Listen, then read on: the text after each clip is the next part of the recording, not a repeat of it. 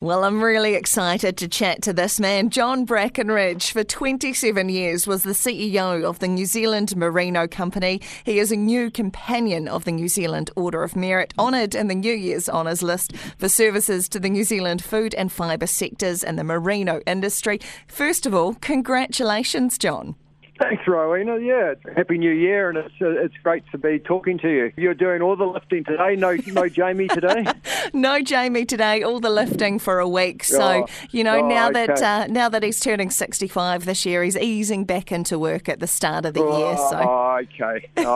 So we've got quality with you. I'll pay you later. Hey, quick question for you to start off. Obviously, 27 years as CEO for New Zealand Merino Company. What was it like to have a summer not working?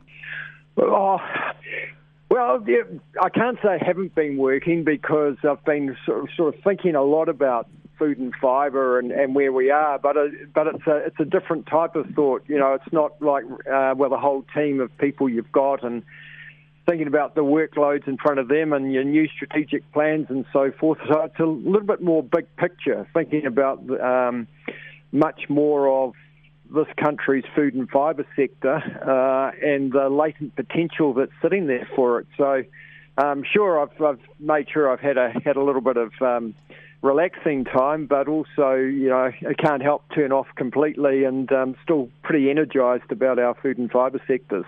Yeah, we last chatted to you. You were heading off to the US, I believe, for something called the Curiosity Quest. That's right. Yeah, it was following my time at NZM, it was this capacity to travel overseas. It was US and Europe. And just without having to be in meetings and closing out deals and all of those things, to be able to sit there and to ask a lot of questions, see what's happening, and to, again, reference that back to the opportunities and indeed the threats from a New Zealand food and fibre, and I must say technology, how that overlays it too. And it was just a wonderful to experience it, to be able to meet with some of the people that we met with, and then to actually come back with a whole lot of ideas with regard to how the country can step up and, again, around the reference point of how our incredible industry and the growers and and all the businesses associated with it can sort of step into the next few decades. Talk to me about what the industry was like when you first entered the industry. Yeah, so merino was very much. You put, for the growers, they put a whole year into growing their wool, and then it went through to an auction, and it was whatever the mood of the auction was that day, or it was typical commodity. From our perspective, the growers that were involved, and for us as a team that were working on it, we were leaving a whole lot on the table because we weren't accompanying the fibre with story and linkages and whole value chain ecosystems. And so I think there's a huge amount of parallel for certain parts of the New Zealand food and fibre. There's a lot that is still being sold as commodity. There is a lot that is going through without story. From my perspective, having been overseas, there is just a huge appetite for people to understand where their products come from, and we've got incredible stories to wrap around that can help us further premiumise. And the key thing is to be able to get some of those rewards, or big chunks of those rewards, back through to the people who are doing all the toiling on farm. Yeah, absolutely. So where do we start as an industry to address this, John? Well, I think we've got to be prepared to say, right, well, who are the best in the world at this? And this is one of the things I did. Who are the best people at storytelling and differentiating? And I think, I might have mentioned you earlier, but when we looked at who in Forbes magazine said the wealthiest person in the world in April was last year, it actually wasn't a Silicon Valley tech entrepreneur. It was Bernard Arnault from the LVMH group. Louis Vuitton by Hennessy. And when you have a look at it and you say, well, what are they selling? Is it really handbags and luxury drinks?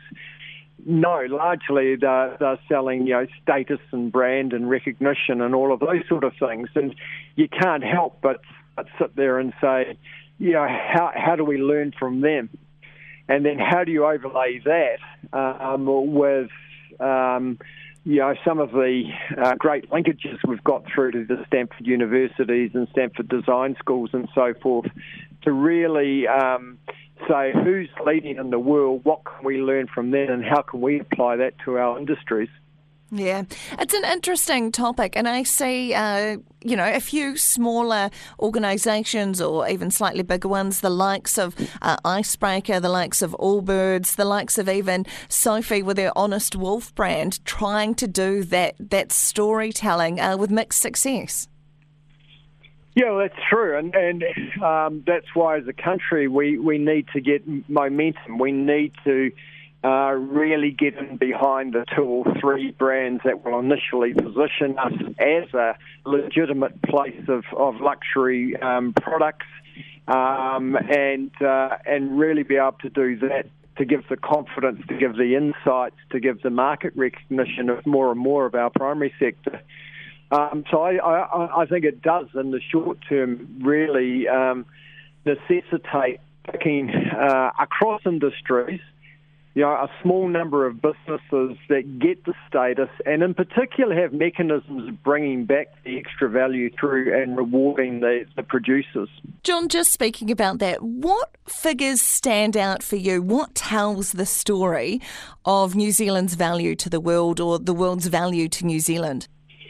Great question, and this is where some people should get some excitement with regard to the potential, because at the moment we're exporting $50 billion worth of food and fibre products around the world, but that turns into $250 billion, so $250 billion by the time it hits the consumers around the world, and that's been validated and led by some work Ian Proudfoot from KPMG. Mm. So how do we get more of that $250 billion back into the pockets of our primary sector industries here, and use it in a way that incentivises and rewards and provides directional encouragement to the producers in this country? There we go. That is the $250 billion question. John Brakenridge, thank you so much for your time today.